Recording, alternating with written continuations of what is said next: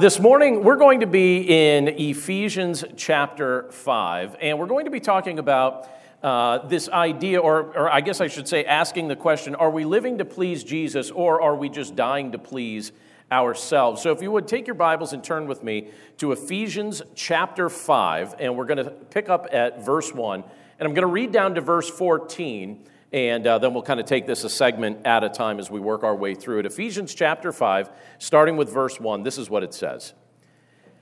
Therefore, be imitators of God as beloved children, and walk in love, as Christ loved us and gave himself up for us, a fragrant offering and sacrifice to God.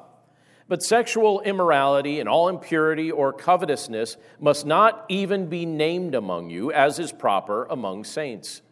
Let there be no filthiness, nor foolish talk, nor crude joking, which are out of place, but instead let there be thanksgiving.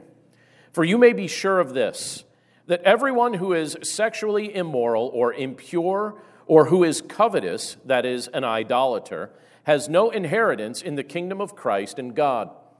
Let no one deceive you with empty words, for because of these things the wrath of God comes upon the sons of disobedience. Therefore, do not become partakers with them. For at one time you were darkness, but now you are light in the Lord. Walk as children of light. For the fruit of light is found in all that is good and right and true.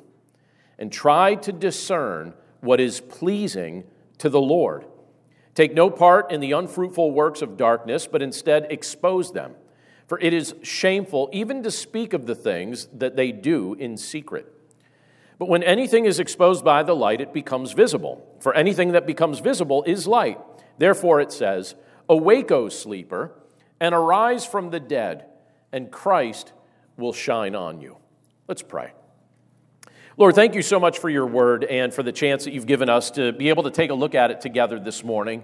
Thank you, Lord, for just the privilege it is to be able to start off our week like this, to be able to gather together with our brothers and sisters in Christ, to be able to join our voices together and sing you praise, to be able to look at your word together and meditate on the things that you've communicated to us in it, to be able to partake in communion together and be reminded of the fact that you've united us together as one body because we're collectively united to you by faith. So, Lord, we're grateful for this time. We're grateful that our week begins with worship. And we're grateful for the privilege now to be able to look at the details of the teaching that we find in this portion of your word. We pray, Lord, that you give us clarity and understanding as we seek to read these things and understand these things. And we pray for your power to be able to implement these things in our day-to-day lives. And we thank you, Lord, for your goodness and for your love. And we praise you for all these things in Jesus' name. Amen. So the other day I was reading a book that basically it summarized the history of the nation of Israel during the era of the judges. And that was kind of an interesting and strange time. It was certainly one of the stranger times in the history of Israel in particular.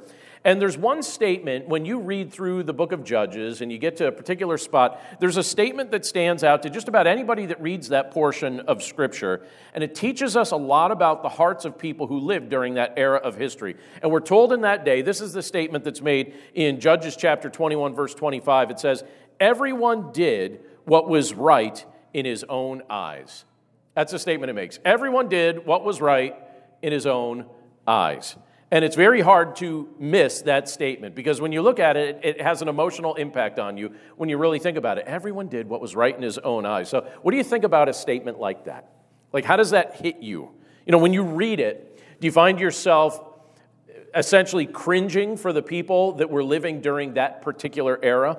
I know that when I read that, I cringe because I think, all right, that must have been a miserable time to interact with people, a miserable time to be alive during that era of history. But then again, when I think about it, it sounds a lot like what I'm seeing today. And so I find myself scratching my head. I'm like, wait a second, don't we kind of do that? Like, don't we live in an era where, I mean, I don't know, have we gone as far as they did during that era of the judges, or are we working our way up to it, or you know, where do we land on that? Sometimes I look at a statement like that, and I think, I think we're kind of living in it right now, everyone doing what's right in their own eyes. I wish that wasn't the case, but I'd be lying if I wasn't willing to admit that. But then again, I think about it like this too. I think, all right, I guess I shouldn't be surprised when the unbelieving world acts like unbelievers act. You know what I mean by that? Why should it surprise me if someone who has no faith in Jesus acts like somebody who has no faith in Jesus? It actually seems pretty consistent, doesn't it? It seems like it makes a lot of sense. It seems very logical. I think if I'm going to be surprised by something, maybe I should be surprised by the fact that from time to time there are people who have no faith in Jesus, but yet I still see some character, I see some behavior that lines up with his counsel. That should surprise me when I see someone who doesn't profess faith, but actually seems to live in such a way that you look at that and you're like, wait, do you believe? Because it seems like you're acting like you do believe, but yet you don't. But that's not Paul's primary concern when you look at the portion of Scripture that we just read. He takes that one step further, and he directs his words here specifically to believers. He's talking about those of us who profess to believe in Jesus Christ. And when you look at what he says here, he's speaking in this passage about Christians who profess to believe in Jesus, and yet they demonstrate hearts that still seem like their hearts are aligned with worldly values and worldly practices. In fact, I think that should be the biggest surprise of all, when someone professes to believe in Christ, but yet still aligns their heart with worldly values and worldly practices. And so, as I mentioned just a few moments ago, the big question that we're going to be wrestling with today as we look at this portion of Scripture is, are we living to please Jesus, or are we dying to please ourselves? Because that's the question that Paul poses in this portion of Scripture. But let me take this from the positive angle, at least for starters, and let me just ask the question, what can we expect to see in a life that makes pleasing Christ its priority? Because Paul starts off that way when you look at this portion of Scripture. And one of the things he tells us here is that if you're living your life in such a way that you make pleasing Christ a priority, one of the things that you could expect to see in your life, or in the life of anyone who makes pleasing Christ a priority, is that they would walk in love. That's how Paul describes it in the opening verses here. Let me reread them. He says, "Therefore be imitators of God as beloved children." It's a beautiful phrase, right? Be imitators of God as beloved children. And he says, "And walk in love, as Christ loved us and gave himself up for us, a fragrant offering and sacrifice to God." Now, I want you to think about something for just a second, because I suspect that some of us probably have pretty similar experiences in this regard. But do you ever feel like as a Christian, you're constantly trying to overcome some stereotypes or maybe characterizations of what people expect you to do and what they expect you to be like? And some of those stereotypes and some of those characterizations you look at and you're like, all right, that's like clearly a stereotype that doesn't necessarily apply to your standard day-to-day believer in Christ. I experience that frequently, particularly when I tell people what I do for a living, particularly when I tell people that I serve in pastoral ministry. I immediately find myself, I actually like to get to know people a little bit before they know what I do, because I know that as soon as they find out what I do, I'm going to be plugged into some kind of characterization or some kind of stereotype that I'm going to find weird, or I'm not going to like it too much. I remember a few years ago, one of our neighbors invited us to a birthday party for one of their children. And so my wife and I, we went to this birthday party. Our kids went, and we were hanging out there, and it's an outdoor birthday party. It was a beautiful day. We're all sitting at picnic tables enjoying conversation, and they had music playing. It was a playlist that was primarily good songs from the 80s. And I was really enjoying it. You know, that's a pretty foundational season in my growing up experience. And I was listening to the songs, and I was singing along, and one of the people looked and were like, wait a second. How does a pastor know the words to some of these pop songs from the 80s? And in my mind, I'm like, what? Like, what planet do you think I grew up on? Like, I was 12 when this song came out. I heard it on the radio every day.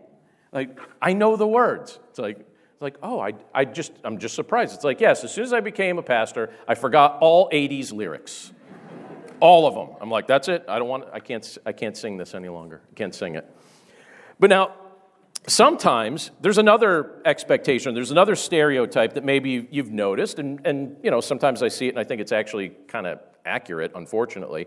But sometimes I think some people will look at someone who claims to be a committed follower of Christ and make the assumption that that person is going to be very harsh, maybe very judgmental, very harsh. That kind of mindset might dominate their thinking. They probably think, all right, the only thing I'm ever going to notice about you is I'm going to find out very quickly what you're against, and you're going to tell me all the time about what you're against. I'm going to have to hear about what you're against, and you're going to tell me what I'm doing wrong and what my spouse is doing wrong and how we're operating wrong, how we drive wrong, how we eat wrong, how we do everything wrong, right? That's what we're going to hear, right? Now, there's certainly a place to express corrective statements, and in fact, when you look at some of the other verses we're going to look at here in Ephesians 5, Paul very much does that, right? I mean, he addresses some things that he says, hey, correct this. If this is present, correct this. So there is room for that, obviously.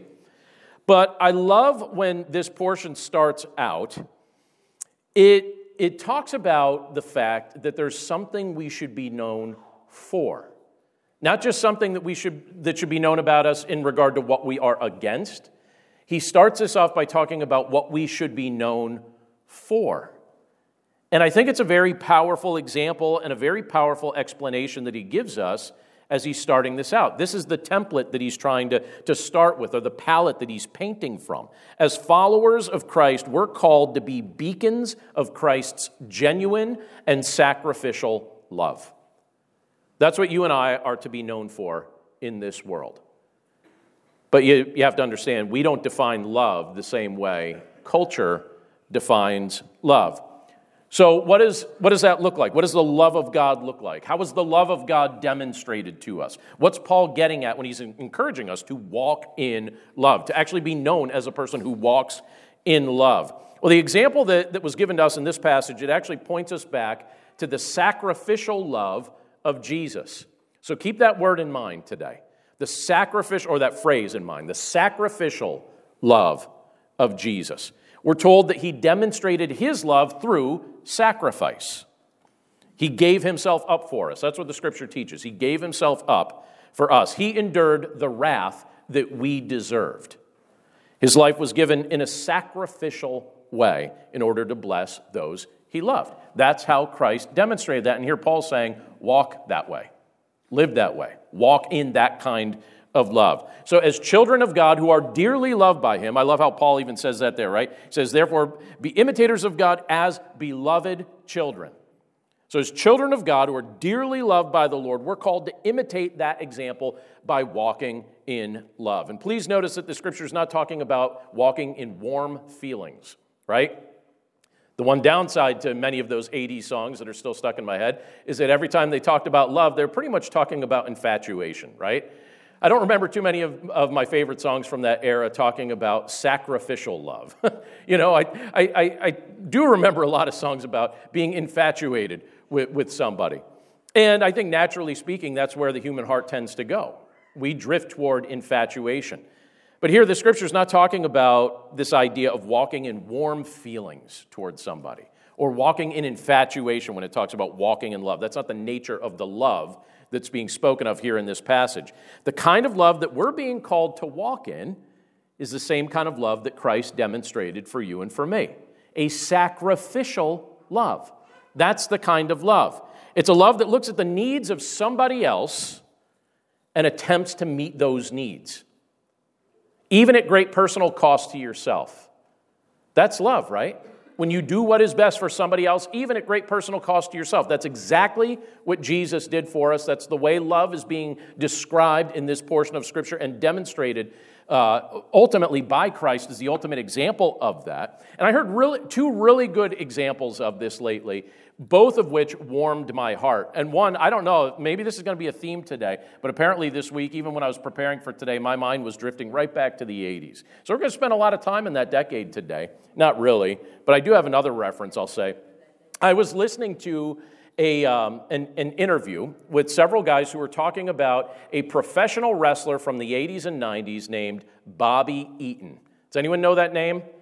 I will be highly impressed if someone knows that name. All right, one person, just Keith. Just Keith, long distance high five, Keith. Thank you for actually confirming that I'm speaking of a real person, all right? And technically his wrestling name was Beautiful Bobby Eaton, all right? So you got to, like, what he was a bad guy, right? but he wasn't really a bad guy. And one of the things, so Bobby Eaton recently passed away, and so a group of guys got together and they were telling stories about it, and they recorded it. And when I found out about this, I wanted to listen to it. And so the other day I listened to this. And they told me something about the guy that I had no idea. They said back in those days when the professional wrestling tours would tour throughout the United States, they would go all different places, and the guys were pretty much expected to, pack your stuff. You're going to be going different places. And Bobby Eaton would pack all his stuff, and he would have like a large travel bag that he'd bring with him. But his bag was so much heavier than everybody else's bag. And finally, somebody realized why his bag was so heavy, because he would typically pack what he needed in triplicate. But he didn't pack it in triplicate. So instead of just bringing one set of wrestling shoes, instead of bringing one set of these, deodorant and toothpaste and stuff like that, he'd bring 3. And the reason he brought 3 is because he figured somebody else on this tour is going to forget to bring something, and I want to make sure that I have extra to share in case they need it. So, all right, here's another name for you.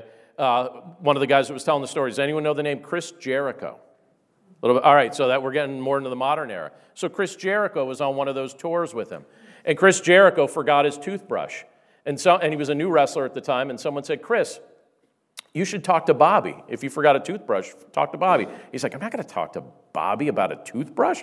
They're like, no, trust me. Just go ask Bobby for a toothbrush. He'll be glad you did.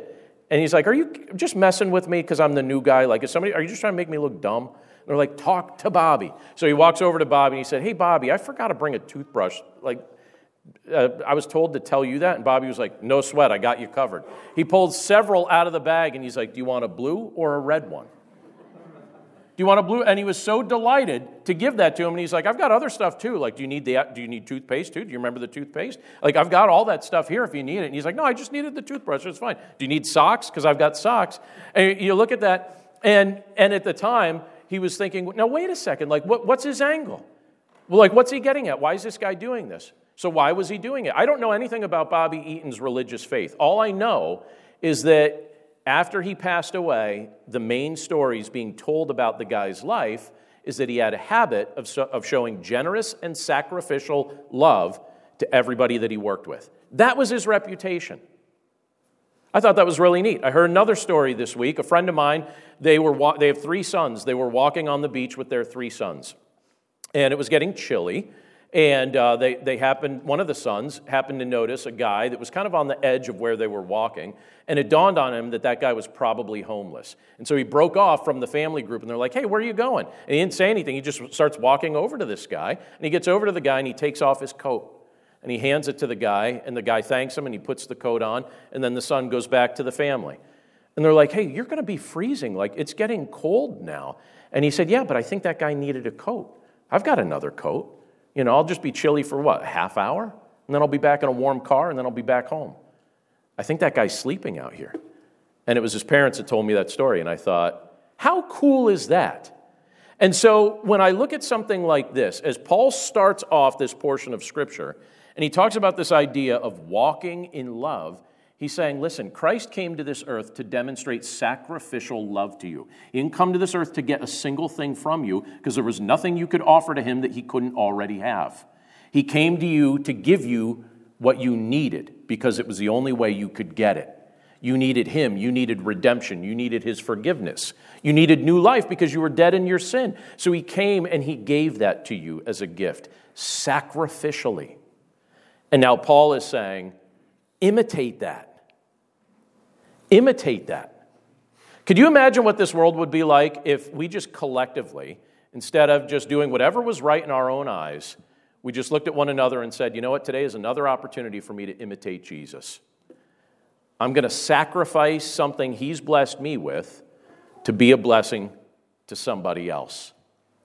That would be a culture-changing experience. And Paul's saying, in the church, that should absolutely be the culture.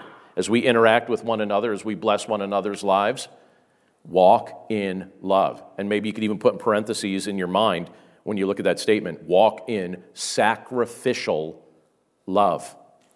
And then Paul gets into some some weighty things here that I think are useful for us because he's trying to draw the contrast. It's almost like when you go through the book of Proverbs. Proverbs constantly illustrates wisdom and folly. Wisdom and folly. So now Paul shows us the downside of what can take place if we don't take that advice. If we say, you know what, instead of walking in sacrificial love, I'm going to live a life that's centered around me. I'm going to worship me. I'm going to get whatever I can from this world and I'm going to use it up. And whatever I can get that's extra, I'm going to keep and I'm not going to share it. It's all about me. And he's saying, that's not the wise way to go. You're deceived if you think that way. And in fact, he tells us here, don't give in to deception. Look at what he says when you at verse 3, and I'm going to read down to verse 6. He says, but sexual immorality and all impurity or covetousness must not even be named among you. Again, keep in mind, he's speaking to believers. He's speaking to the church. He says, as is proper among saints. And when he's using that phrase there, he's talking about anyone who believes in Jesus Christ is referenced in Scripture as a saint. He's not talking about some select group of, like some subset of super Christians. He's saying anyone that believes in Christ is ultimately a saint. And he's saying, what is proper among saints? Think about it, right? He says, let there be no filthiness, nor foolish talk, nor crude joking, which are out of place. But instead, let there be thanksgiving. For you may be sure of this, that everyone who is sexually immoral or impure, or who is who is covetous, that is, an idolater, has no inheritance in the kingdom of Christ and God. Let no one deceive you with empty words. For because of these things, the wrath of God comes upon the sons of disobedience. Let's pause there for a second and think about some of these things here.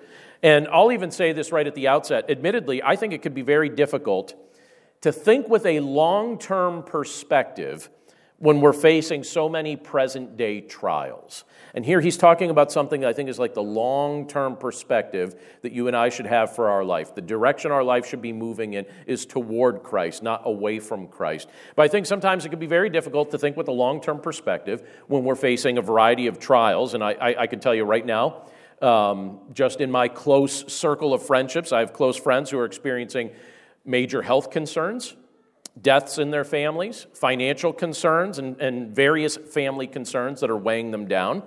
And when those struggles, when those issues are pressing on you, I'm certain that there are those of us gathered together today and those who are probably accessing this recording who are going through a variety of trials right now. When those things are pressing in on you, it can be very challenging to think about anything other than today's struggles. But I'm grateful that the Lord gives us a glimpse of the future that's far greater than our present pain. And in multiple places throughout Scripture, including what we just read, the Lord speaks about our eternal inheritance in His kingdom. Isn't that great? You know, here he talks about this inheritance in the kingdom of Christ and God. And multiple places throughout Scripture, this concept of an eternal inheritance is being spoken of. And that's something that's being held secure for all who have genuine faith in Jesus Christ. We have an inheritance in God's eternal kingdom that cannot be corrupted, it cannot be damaged, it cannot be stolen. These are things that are referenced in Scripture, and it's a powerful reality. And that's an inheritance that's only for those who know Jesus Christ. And as Paul explains in this passage, he basically says those who still worship themselves and idolize the desires of their sin nature will not share in this inheritance. Why will they not share in this inheritance? Because they don't look to Jesus to be their Lord. They look to themselves to be their Lord. That's what he's getting at. He's saying if you're still your own God, you're missing the point. If Christ is your Lord, then you're getting it, right? So why would anyone trade the opportunity to have an incorruptible inheritance in the kingdom of God for a corruptible, perishable inheritance in the kingdom of man? Why would anyone trade? Why would anyone want something corruptible and perishable when they could have something incorruptible and imperishable? Well, the reason the human heart is willing to do that is because we are easily deceived. From our earliest days, when you look at the earliest chapters in the book of Genesis, you could see this as it plays out. From the earliest days, Satan has taken great delight in convincing us that the fleeting pleasures of this world are going to be more satisfying to us than the treasures of heaven. Early in Genesis, we see this. We see this all throughout human history as well. And sometimes even we as believers can fall into believing that lie. It's very sad. And how do I know that? How do I know that sometimes even we as believers can fall into believing that kind of lie?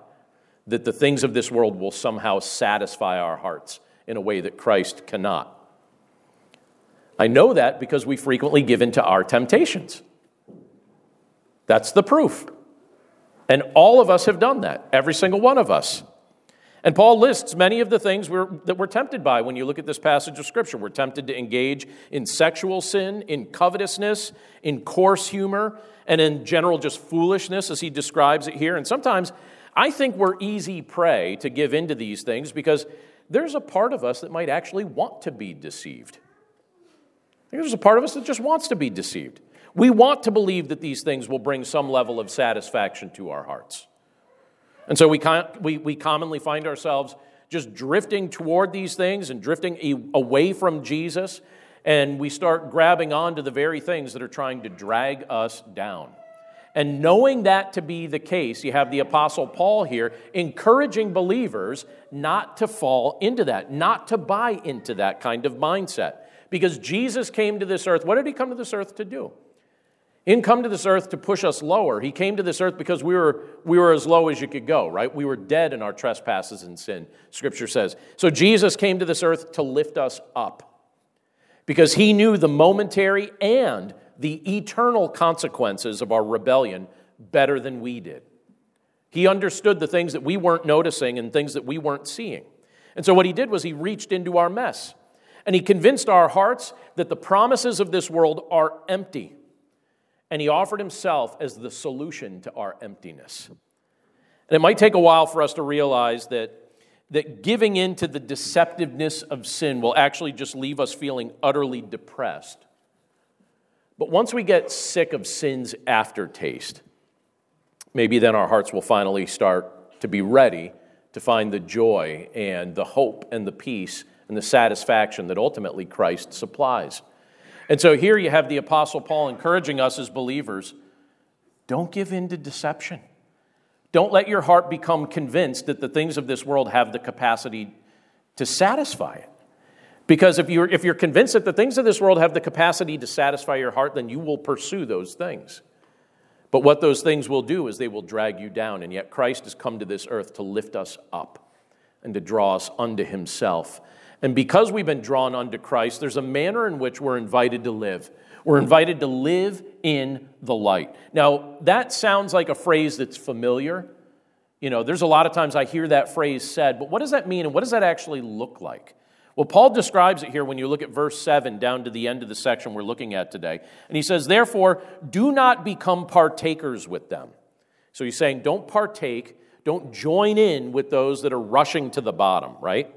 He's saying, therefore, do not become partakers with them. For at one time you were darkness, but now you are light in the Lord. Walk as children of light. For the fruit of light is found in all that is good and right and true. And I love this statement in verse 10. He says, and try to discern what is pleasing to the Lord. Take no part in the unfruitful works of darkness, but instead expose them. For it is shameful even to speak of the things that they do in secret. But when anything is exposed to the light, it becomes visible. For anything that becomes visible is light. Therefore it says, awake, O sleeper, and arise from the dead, and Christ will shine on you. Now, I feel bad for kids living in this day and age for a variety of reasons. But when I was a kid, it was very easy to prank call people.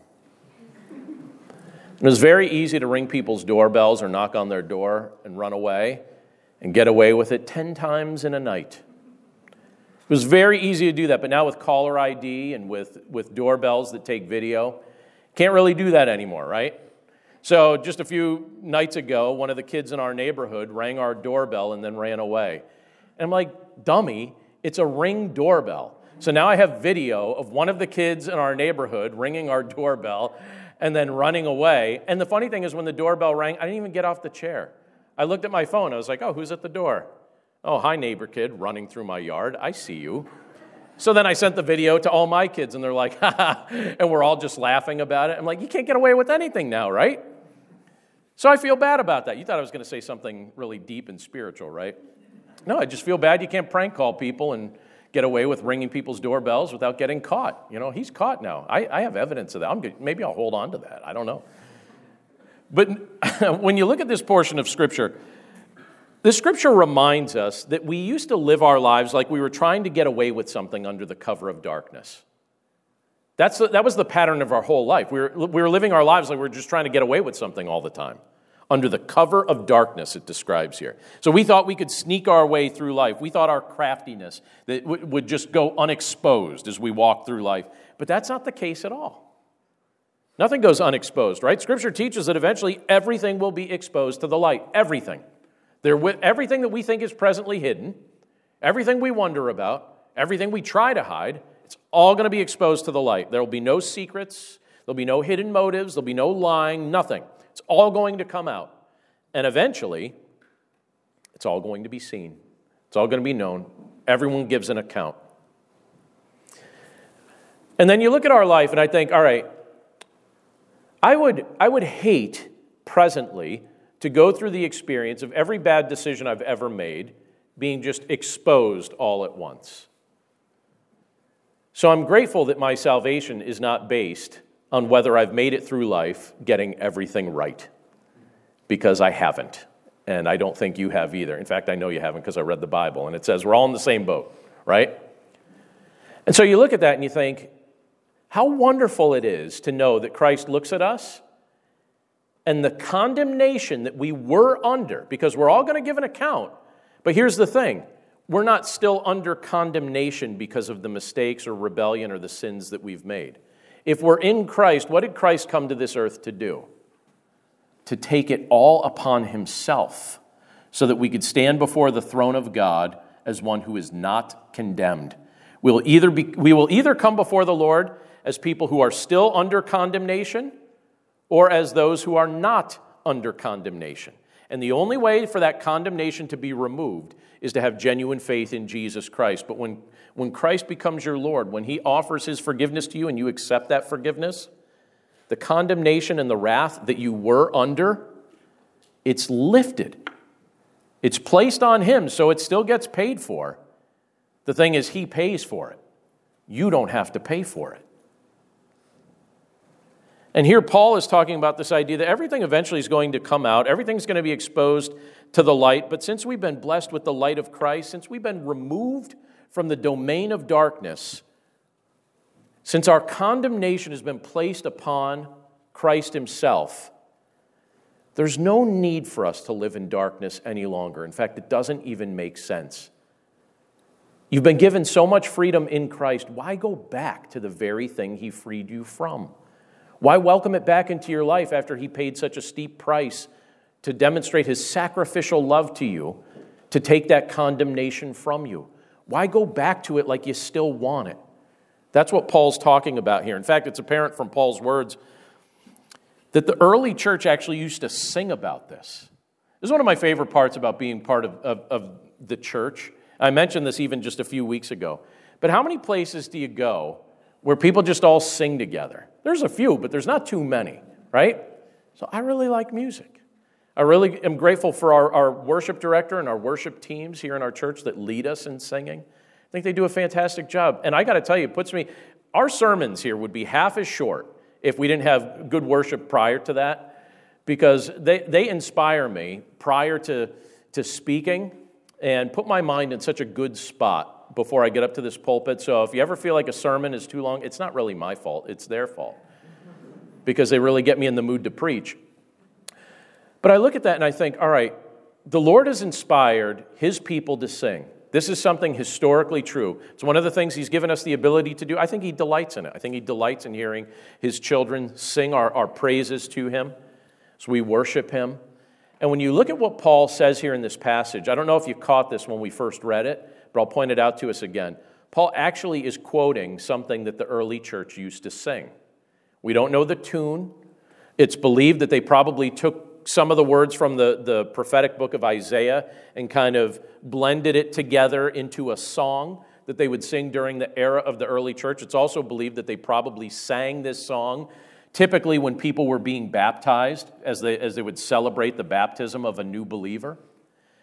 But it says here, he says, therefore it says, awake, O sleeper, and arise from the dead, and Christ will shine on you. Awake, O sleeper, and arise from the dead, and Christ will shine on you. Isn't that beautiful? So we don't know the tune, but that's what they used to sing. Those are words that the early church used to get together and they would sing, possibly or particularly when new believers were being baptized. Awake, O sleeper. What are they saying? You were asleep, and now you're awake. You didn't even notice what God was doing for you, and now you see it. Awake, O sleeper, you were dead, but rise from the dead, and Christ will shine on you. You will live in the light of Christ, and you will reflect the light of Christ. Arise, O sleeper. Or awake, O sleeper. Arise from the dead, and Christ will shine on you. Our calling is to walk in the light, not to partner with the darkness. That's what Paul's telling us here. We're called to live the same kind of life that we would not feel ashamed to let others closely examine. We're called to be the same kind of person in private that we appear to be when we're in front of other people. And thankfully, through faith in Jesus Christ, the Holy Spirit empowers us to live that exact life. The Spirit of God empowers us to walk in the light. So, let's wrestle with this, because what Paul's trying to encourage believers to do in this portion of Scripture, when we're looking at the second half of the book of Ephesians, he's basically saying to the early church, he's saying, hey, early church, it's time to mature, it's time to grow up. And we should take that in a very personal way and not just say that was for them. We should look at that and say, all right, that's for me. So Lord, what does it look like for me to grow up in my faith now? What does it look like for me to actually be a mature believer? What does it look like for me to actually take all of this seriously and say, not just with words, but with my life, this absolutely matters to me. This matters to me more than all the other things that used to seem important to me. This is what matters to me, my walk with Jesus. So are we living to please Jesus, or are we dying to please ourselves? Those are really the two options. We'll either die to please ourselves, or we'll live to please Christ by walking by faith. Genuine faith is pleasing to the Lord. In fact, Scripture makes it clear that the only way to please God is through faith. It's not going to be through the work of my hands that I earn His favor. It doesn't work that way. You can't earn His favor because we don't deserve it. But I can trust in Him and receive His favor as a gift. And as I receive that gift, as you receive that gift, we can walk in the light of Christ and say, I'm done with the darkness of this world's empty promises. I'm done with it. I'm going to walk in the light of Christ. I'm going to rejoice in the newness of my salvation. I'm going to be one of those people that can say, all right, awake, O sleeper, arise from the dead, and Christ will shine on you. Let's pray. Lord, thank you so much, Lord, for the blessing that it is to be able to look at a portion of Scripture like this and to really think about the things that you're communicating to us here. Lord, we know that it's very easy for us when we look at the things of this world to find the things of this world very appealing. And there's a part of us that thinks that somehow some void is going to be satisfied or some craving is going to be satisfied through the things of this world that you've listed in this portion of your word. And yet that's not the case at all. You tell us in this portion of Scripture, you illustrate it, but you make it very clear all throughout your word that when we partner with darkness, what we're doing is we're partnering with death. We're partnering with discouragement and depression. We're partnering with things that are trying to drag us down. But Father, we know that you sent your Son, Jesus Christ, into this world to lift us up. We were dead in our trespasses and sin. We were living as your enemies. We were not focused on the things that mattered to you. We thought we were awake, but we were very much asleep. We thought we were alive, but we were very much dead. And then you shined the light of your gospel upon us, and you warmed our hearts and helped us to see. You opened our eyes and enabled us to understand. And so now, Lord, we're in this spot where you're saying to us, all right, now you understand, now you've received, and it's time to grow. So, Lord, we pray that as we look at a portion of Scripture like this, that we would take that invitation and say, that's exactly what I'm going to do. I'm going to dedicate this season of my life to growing in my walk with my Savior. Lord, we're so grateful that you've given us that opportunity. We're so grateful that we don't have to rely on our own strength to experience that kind of growth. And we're grateful for the fact that in your Son, Jesus Christ, we have new life. Lord, we celebrate that truth today. We thank you for the encouragement and for the stern challenge that we get from a portion of Scripture like this. And we know, Lord, that throughout the rest of this chapter, as we look at the rest of Ephesians chapter 5 in coming weeks, we know, Lord, that there are things that you're going to share with us here that are purposely meant to provoke us in a good way and stir us in a good way so that we walk in the light of salvation and not the darkness of this world's temptation. So, Lord, thank you for these reminders. Thank you for your goodness, and thank you for your love. And we praise you for all of these things. And we're grateful for the fact that you call us your children, and you invite us into your family where we have an inheritance that cannot be corrupted or stolen or destroyed. So we're grateful that you offer that to us, Lord. We pray that that would be something that we would welcome and rejoice over. We love you, Lord. We thank you for all of these things, and we pray this all in Jesus' name. Amen.